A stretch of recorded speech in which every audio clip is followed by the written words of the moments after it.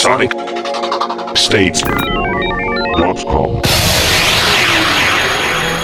Right, okay. Well, hello and welcome to Sonic Talk podcast number 16. It'll be Thursday, the 5th of October, 2006. And today's guests are Andy Jones from Feedback PR. Hello. And we've also got Mark Tinley.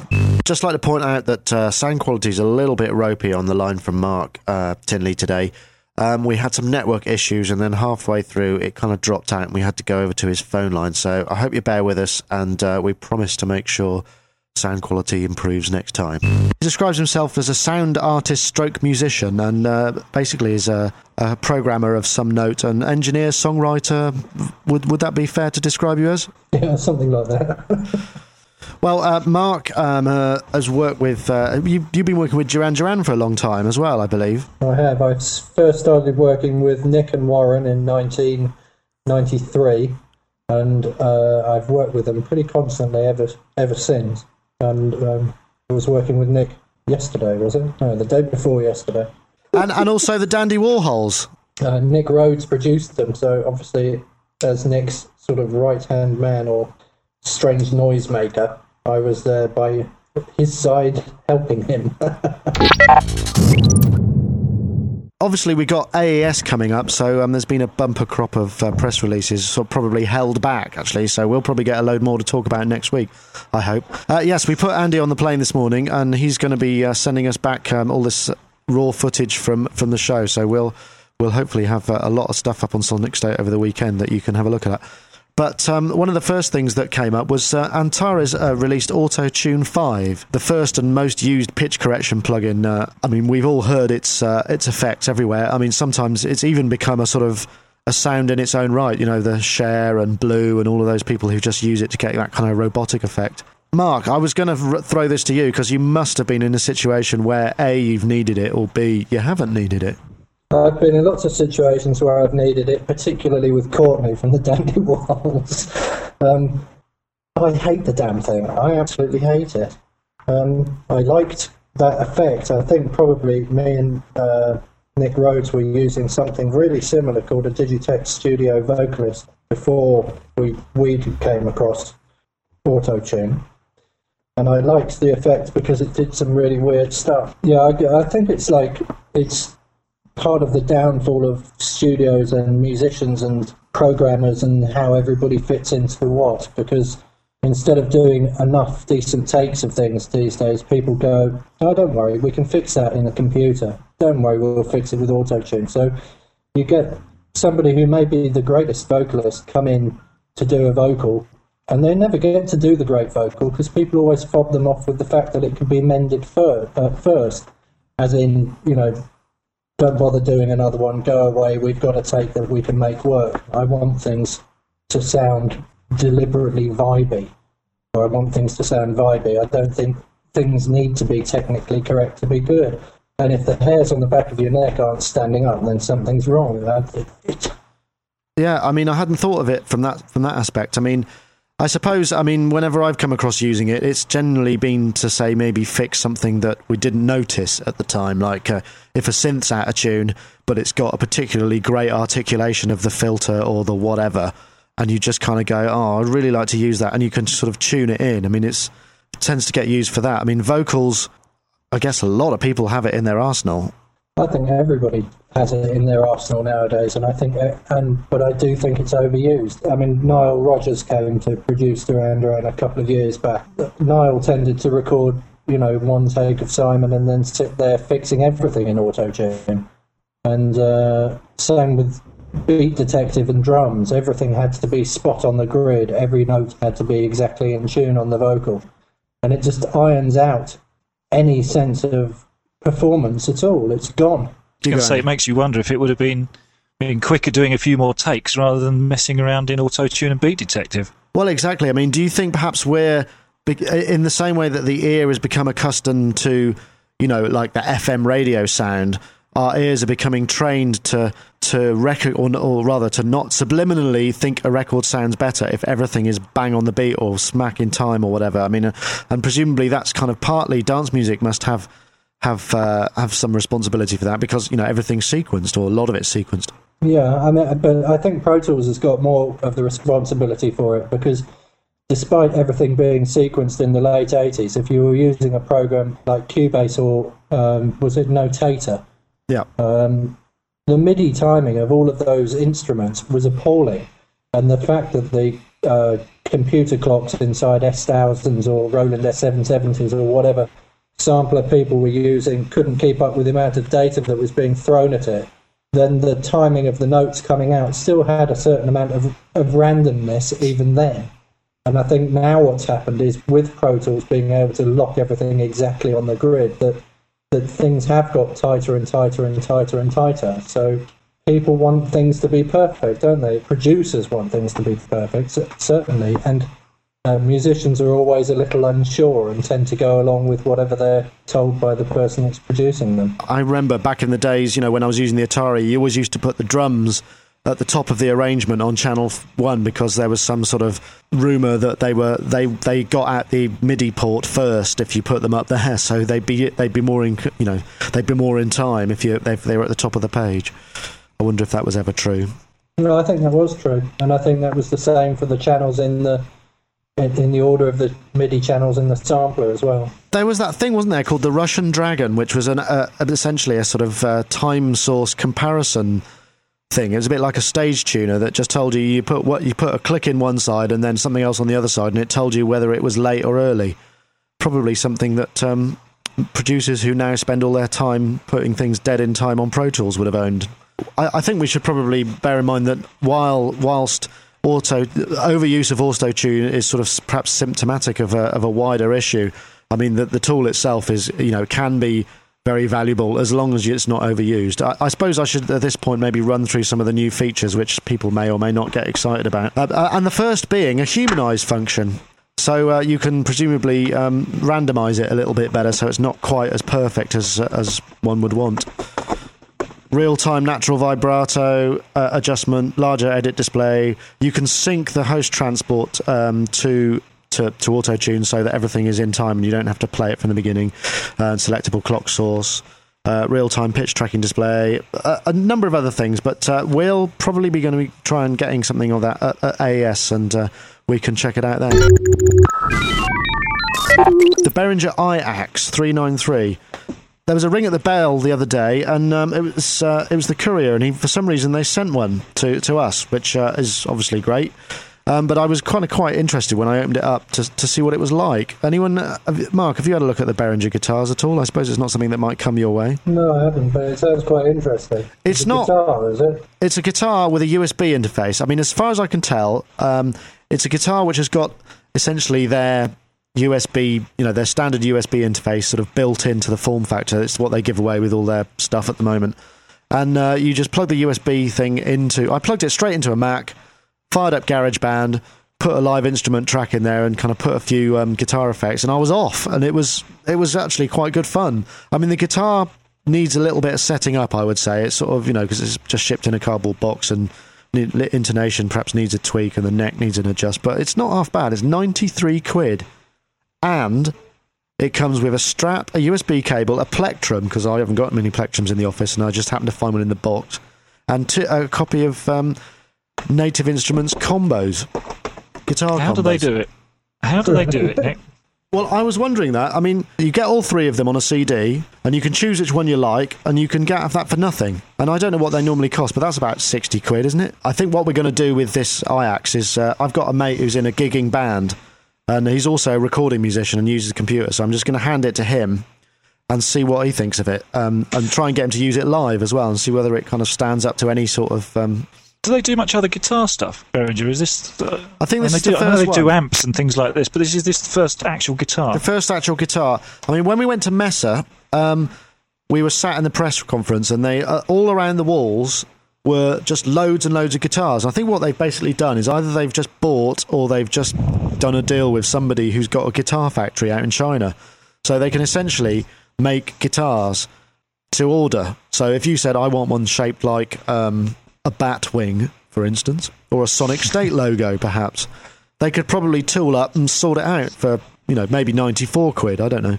Yeah, I'm scared of Chinese technology. I've got a whole load of Chinese motorcycles in my garage, and you can pretty much break the metal in half with your bare hands. So I'm sure Behringer won't allow anybody to come back at that sort of quality. But do you think this is something that I could replace my Casio MIDI guitar with? Does it have MIDI, or is it just... No, it's just USB.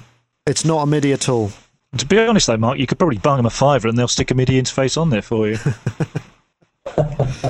I mean, has the MIDI interface for sort of pitch to MIDI been bettered? I know Roland do a whole load of stuff. I mean, which is... The main problem with a MIDI interface is that it needs to see one whole cycle of an audio signal to work out what note you're playing. On the deepest strings, on the deepest E string, the sine wave coming off that is actually pretty long. And if you measure in milliseconds the length of the waveform, that's how quickly you can make the guitar respond. Roland designed their interface to measure half a waveform, so it could pre-guess what the waveform was going to be. So they halved the time that it takes for a trigger to occur. But and then I think that there's various different guitars which have stuff built into the fretboard that sense where your fingers are to try and speed that up as well. But I mean, fundamentally, you can't ever make any pitch to MIDI thing work any faster than the length of the deepest waveform. So you just have to get used to it, and you have to be a slow guitarist. I handed my MIDI guitar to Warren Cucurullo, and he couldn't get his head around it. He was like, I can't play this damn thing, and he was, just annoyed with it. I tried to get him to see it for what it was, and it's like, it's just another tool. Creamware clang boxes. Now, there's a new one. I don't know if anyone's familiar, but the ASB range, which are kind of... They look really great, actually. They take kind of Creamware technology and they put mini version of the synthesizer. So if you had like an ASB Minimax, which was a model on a Mini Moog, you had a Mini Moog type front panel, kind of similar to the Korg Legacy collection where you had the MS-20. And so what made them so great was the fact that they had the dedicated controls on the front. And then these new clang boxes look like they're just the brains. There's nothing. It's just a front panel with a light on it, and everything else happens inside the box, and presumably you control it with some sort of plug-in or software. I mean, I remember when I launched Computer Music in 97 or 98 or whenever it was, we said at the time that computer's the most powerful musical instrument in the world. We were sort of trying to predict the future, and the reason we said that was basically because I had a Pulsar system in my PC, the original Creamware Pulsar system, which was absolutely fantastic. It was basically every kind of virtual instrument and virtual effect laid out in a virtual studio on your desktop. It was probably the first proper system that enabled you to do that. Now, as far as I can tell, since then they've just been releasing different versions, hundreds of different versions of Pulsar in scope form, and then they came out. Do you remember the hardware rack unit they did called Noah, which was basically the same processors behind Pulsar? I think they're called Sharks in a hardware box. So it was kind of they were going from software to hardware in reverse of what everybody else was doing. The ASB boxes that you mentioned, I believe, used exactly the same Shark processors to produce the same synths that were in the original Pulsar card. So you say this is something new, but I don't actually think it is. I've got a feeling that it's just their shark-infested kind of technology. It's nearly 10 years of this now, and they just keep releasing different boxes with different variations around scope. And if you can pick up a Pulsar card, which you probably can fairly cheaply now, you can get all of those sounds, all of the effects, probably for half the price that any of this hardware will. But doesn't that just show kind of ingenuity? Because, I mean, I think the ASB boxes, I mean, I think they're great. I mean, I'd love to own one or two or all of them, because they're just... But they're essentially MIDI controllers, aren't they, with a bit of power on Well, they're board. MIDI controllers with the DSP to run the synth, and by all accounts, they do sound very good. And the dedicated control makes them very attractive, because then they just do what they do. I think that the processing power should start to come out of the computer. I think that computers have become too much of a pain in the arse for their own good. And I had a Pulsar card as well, and you're right, you could buy a Pulsar card off eBay for 40 or 50 quid and get all of that power if you wanted it in your computer. But I think to take things out of the computer and put them back in boxes is definitely the way of the future, because if you sit there for 8 hours in your studio trying to authorize all your plugins instead of doing any work, then what's the point of being in the music industry at all, you might as well be in IT. And then the other thing you said was that you thought that Crimware have been repackaging the same thing over and over and over again. But I think the entire music industry is guilty of that. I think you got a valid point there, Mark. I think perhaps a little bit harsh, but I think when you consider the amount of money and R&D that goes into developing these technologies, I think companies have no choice other than to, to work hard to actually keep getting their investment back. I mean, I think a lot of these things were probably originally invested off the back of things like the DX7 and the sort of when synthesizers, everybody had to have one to make music, and it's not so much now. And I don't think their graphs that they all projected perhaps to the boss to get the money to fund the projects ever came totally true. So that's perhaps why we're getting all of these kind of what we consider to be rehashing of the same technologies. I mean, what I want to know is when is anybody going to actually do anything new? Because we haven't had anything new for a very long time. What would you consider to be new, though? I mean, it's almost like sort of saying, I need something different, but I don't know what it is yet because it hasn't been invented. I mean, it's quite hard to demand it. I think a really interesting keyboard a while ago that did all the physical modelling thing where you could take... you need to make some kind of more interesting interface. I'll be able to put a piano body on a violin and see what happens when I do that, but I wanted to do it properly. SonicState.com. We were just talking about the implications of maybe reusing technology, at which point Mark's internet connection went a bit bonkers, and we've had to ring him up again on his phone, so that's hence the difference in voice quality. And I'd just like to explain. There was a Technics synth, the Technics WSA1, I think it was, that used physical modelling, and that was, you were right, actually, it was quite revolutionary, and Technics put a lot of money into it, and I remember they spent a lot of money in the magazines at the time and advertising it, and it was a great synth, but nobody bought it. So if they're going to model things, why model some knackered old synthesizer like a Jupiter 8 or a Prophet 5 or something like that? And surely we should be moving on, not moving backwards. Why not model physical, real-world things like cars and trees and circuit bending as well? Why is nobody making any synths that are based on circuit bending principles? I think they will. I mean, I think circuit bending is coming kind of quite a lot to the fore. We've got a lot of that in our Technomania series, if anyone's interested. Perhaps synth makers could take a leaf out of the convolution reverb kind of model, whereby, you can create your own convolution samples and use those in plugins. Maybe there's something to be said for modifying that technology so that it can be used for physical modelling. I have used Sonic Foundry's acoustic modelling plug-in for synthesis things, for looping things, for creating synths out of other things. So yeah, I mean, I think you're absolutely spot on there. Like, if they could take that way of recording and measuring a space and turning it into something that you can apply to another sound and put it into a synthesizer so that I can stick a microphone inside my oven and tap something and then use it as an oscillator, not as a sample, but as a basis for sounds to be made from, then I think that might be quite interesting. I think the problem is, and I do agree with you up to a point, but the problem is whenever anybody does try and do something fairly off the wall, only 10 people buy it. Only 10 people buy it. The Neuron was a case in point. I mean, more than 10 people bought that, but it cost a hell of a lot, and Axel Hartman invested a lot of his own money into it, and I'm sort of with you, because I'd quite like to see some more off-the-wall stuff, but it comes down to the point that do many people want that? And I think it's probably not as many as needs be for someone as big as some of these Japanese companies to stick the R&D in. It's going to take a small German company like Hartman to do it, and then it's a bit of a risk, isn't it? It's an interesting one, but yeah, I mean, the quest for something new is always on the go. I mean, and speaking of which, if I could just jump topics, because something new is hopefully going to be happening this weekend, because we've got AES in San Francisco coming. Maybe somebody will release something amazing at AES that is, what I'm on about, precisely what I'm looking for. Okay, if anyone's listening, perhaps you could get that together before the AES show at the weekend, and then we can preview it for you. Anybody heard anything that might be coming up? We hear Korg are releasing something, but I don't know what it is. I don't know if it's going to be new, whether it's maybe an American release. Who knows?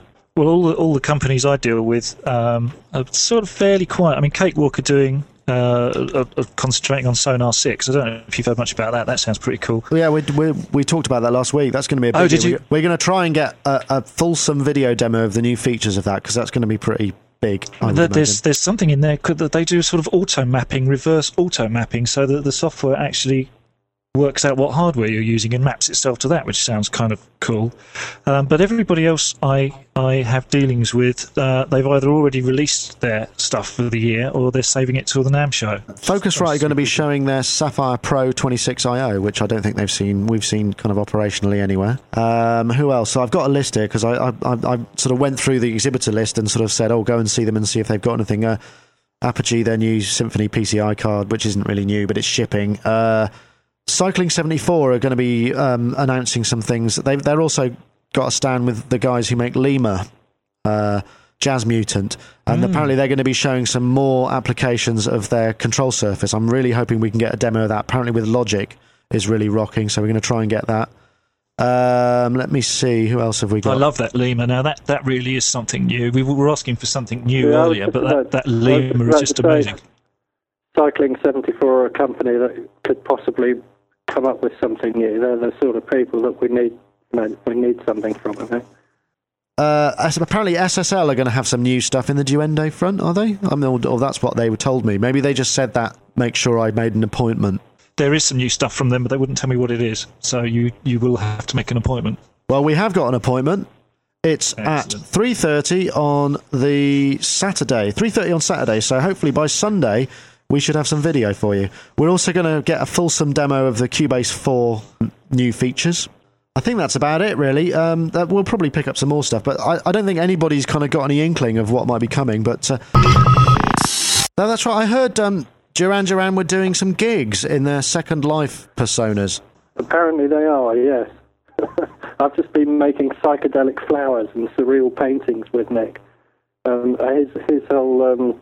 his island is going to have more sound than a lot of the places that are in Second Life at the moment, because most of the time you go into the Second Life room or a club or a space, whatever, and nothing there really makes a sound other than maybe some streaming music, or if there's streaming video, maybe that's got sound. But every object in Nick's virtual world has a sound. So if you walk towards a flower, if you touch it, it makes a noise. Well, I've not experienced Second Life because I haven't got enough time in this one. So maybe I need a parallel existence to sort of get everything done in. The Gabriel video. Did anyone see that? Oh, the Gabriel video is great. What it is, it's a French documentary that was filmed in, I think, was it 1981 or 82? I believe so. Nick? And it's a film of this boyish Peter Gabriel making music before he was famous, although I think he was at that point already obviously famous because of the Genesis stuff, but he only seems about 16 and he's sampling stuff at a rubbish dump and smashing television screens and sampling the noise through his Fairlight and doing stuff through tubes and blowing bits and pieces like that down some tubes, and it's quite fascinating. It is. Well, it's a kind of his philosophy and sound design for the next record, isn't it? But he makes some sort of predictions there. He sort of talks about a new age of electronic skiffle music as gear gets cheaper, and then starts talking about third world music becoming a greater influence. And it's like a kid making all these predictions. And he was always going on about world music back then, of course. But what was really good, it's nice to know that he's basically a spoddy geek deep down, because he really was. It's like a university student. Fairlights were still the price of a house then. I think the only sampler available at that time was probably S900 or something that was still very expensive. But I built my own. Did you? I bought a Sinclair ZX Spectrum, and I got a whole load of stuff from an electronics magazine and built my own sampler, probably around the same time, if it was Fairlights and S900. It cost about 40 quid to build, I think. Was it a Greengate kit by any chance? No, it wasn't. It was AI, Artificial Intelligence, was the man that invented it. And it came on the front of Electronics and Music Maker. And the software for it came as a cassette, plugged it into the back of the MC202 Roland Microcomposer. And what did you sample? Anything I could. So you got things, yes, lots of very short things. I used to use it to sample up to 4 seconds, so I was probably using it at 4K, but I loved the noise it made. SonicState.com. Well, on the subject of videos, I also found some Dave Smith interviews. No Island Media, who've been making a kind of TV program about Dave Smith, decided to put up 3 30-minute interviews, which was sort of surplus to what they needed. They're sort of, so I can't imagine how much stuff they must have filmed to get their documentary together. But there's one particular one, episode 2, which was a really fascinating insight into the sequential circuits years. It's just Dave Smith, who we've interviewed on a couple of occasions, talking about the kind of history and the releases of sequential, and it's really quite interesting if anyone gets a chance to look at it. What struck me about it, I only saw the first one, is what is it about blokes who make synthesizers? They all seem to be really, really nice. I've interviewed a few. I met Bob Moog, who's really, really nice, Dave Smith, and a guy called Chris Huggett, who works for Novation. He developed the Oscar originally, and the Gnat and the Wasp. Do you remember those? They're sort of brilliant plastic covered, touch sensitive synths. And he's a really nice bloke as well. So I just wonder if there's something about creating synths that makes you really nice and mellow. I think Dave Smith is another man who may invent something incredibly clever and incredibly new, which would make me stand back and go, wow, that's really different. And, you know, this current crop of synths are really good. I tried nicking one from Future Music when I left, but he wanted it back, unfortunately. But is it the Poly Evolver? Was that the one? Yeah. That was really good. I think we've had various different ones come through the studio for Nick to try out, so yes, I have. Yeah, no, I reviewed the Mono Evolver. I enjoyed that. I think he was a bit disappointed that I didn't want to buy it, but it wasn't actually that I didn't want to, it's just that I couldn't afford to buy it. It depends how much you needed one at the time, I suppose. I didn't really need one, to be honest. I didn't need one, that's true. My girlfriend keeps saying to me, Mark, you need a room in the house to do music on, and I keep saying to her, no, really I don't. But I do all my music sitting on a stool in the kitchen, on my laptop, using Logic at home. I don't use anything else at all. Oh, so, really? Well, you might be interested in the Apple Update Logic story, then. I might not. Oh, okay. No, go on. I mean, if it involves trying to reauthorize anything, then I absolutely refuse to do it. From a musician's point of view, actually having to sit down and, with limited time to make music, to actually sit down and have to authorize all these plugins, I just refuse to do it anymore. And I use Logic because it's all built in, and I don't have to put anything else into it. I think at one point I put an airport card in my computer, and it decided its hardware profile was different, and it deauthorized everything. These copy authorization response generation code things rely on the hardware and the computer serial number and a whole load of other things to generate those codes, and they just disable themselves. I know that Logic works on my computer. I've got version 7.01 on there, I think, and it asks me to update it, and then I had to pay for the next upgrade, and I thought, well, it's working for me. It's doing what I want it to do. I think the one from 7.01 onwards, isn't that the Mac Intel update anyway? Yeah. So if you haven't got a Mac Intel computer, it's not worth doing anyway. Well, Nick? I have to say, I think the upgrade from 7.1 point something put automatic delay compensation in, which may be something that you're interested in. So if you put things across buses or whatever, plugins. But anyway, the latest Apple update.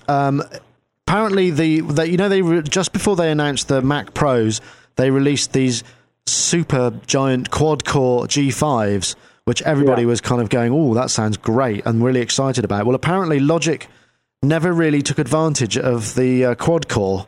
All the upgrades between then and now have been just sort of things that help it with Intel-based processors. But this latest upgrade fixes the issue with the G5s, where it can use all the multi-cores properly. So I think perhaps Quad G5 users will be able to get full power from their machines if they get this upgrade. So that's probably a good thing, because if I just dropped whatever it is, $3,000 on the top of the range G5, I'd probably want Logic to work properly that's why I bought it. Yeah, absolutely. Well, guys, it's been a great pleasure. Thanks very much for joining us this week, Andy Jones. Well, thank you very much. And Mark Tinley. My pleasure. Okay, and remember, you can contact us if you've got anything to add to any of the stuff we've been talking about this week, or any on previous issues, and you'd like to leave a comment or say hi, or just tell us if you enjoy or dislike or anything about the podcast. please call us on the Skype handle Sonic Talk, or you can just leave an answer phone message. We've got a US phone number, which is 312-376-8089. Just pop a message on the answer phone, and we may use it in the future show. Or if you're outside the US, 001-312-376-8089. Or if you want to email us at sonictalk@sonicstate.com. Thanks for listening. SonicState.com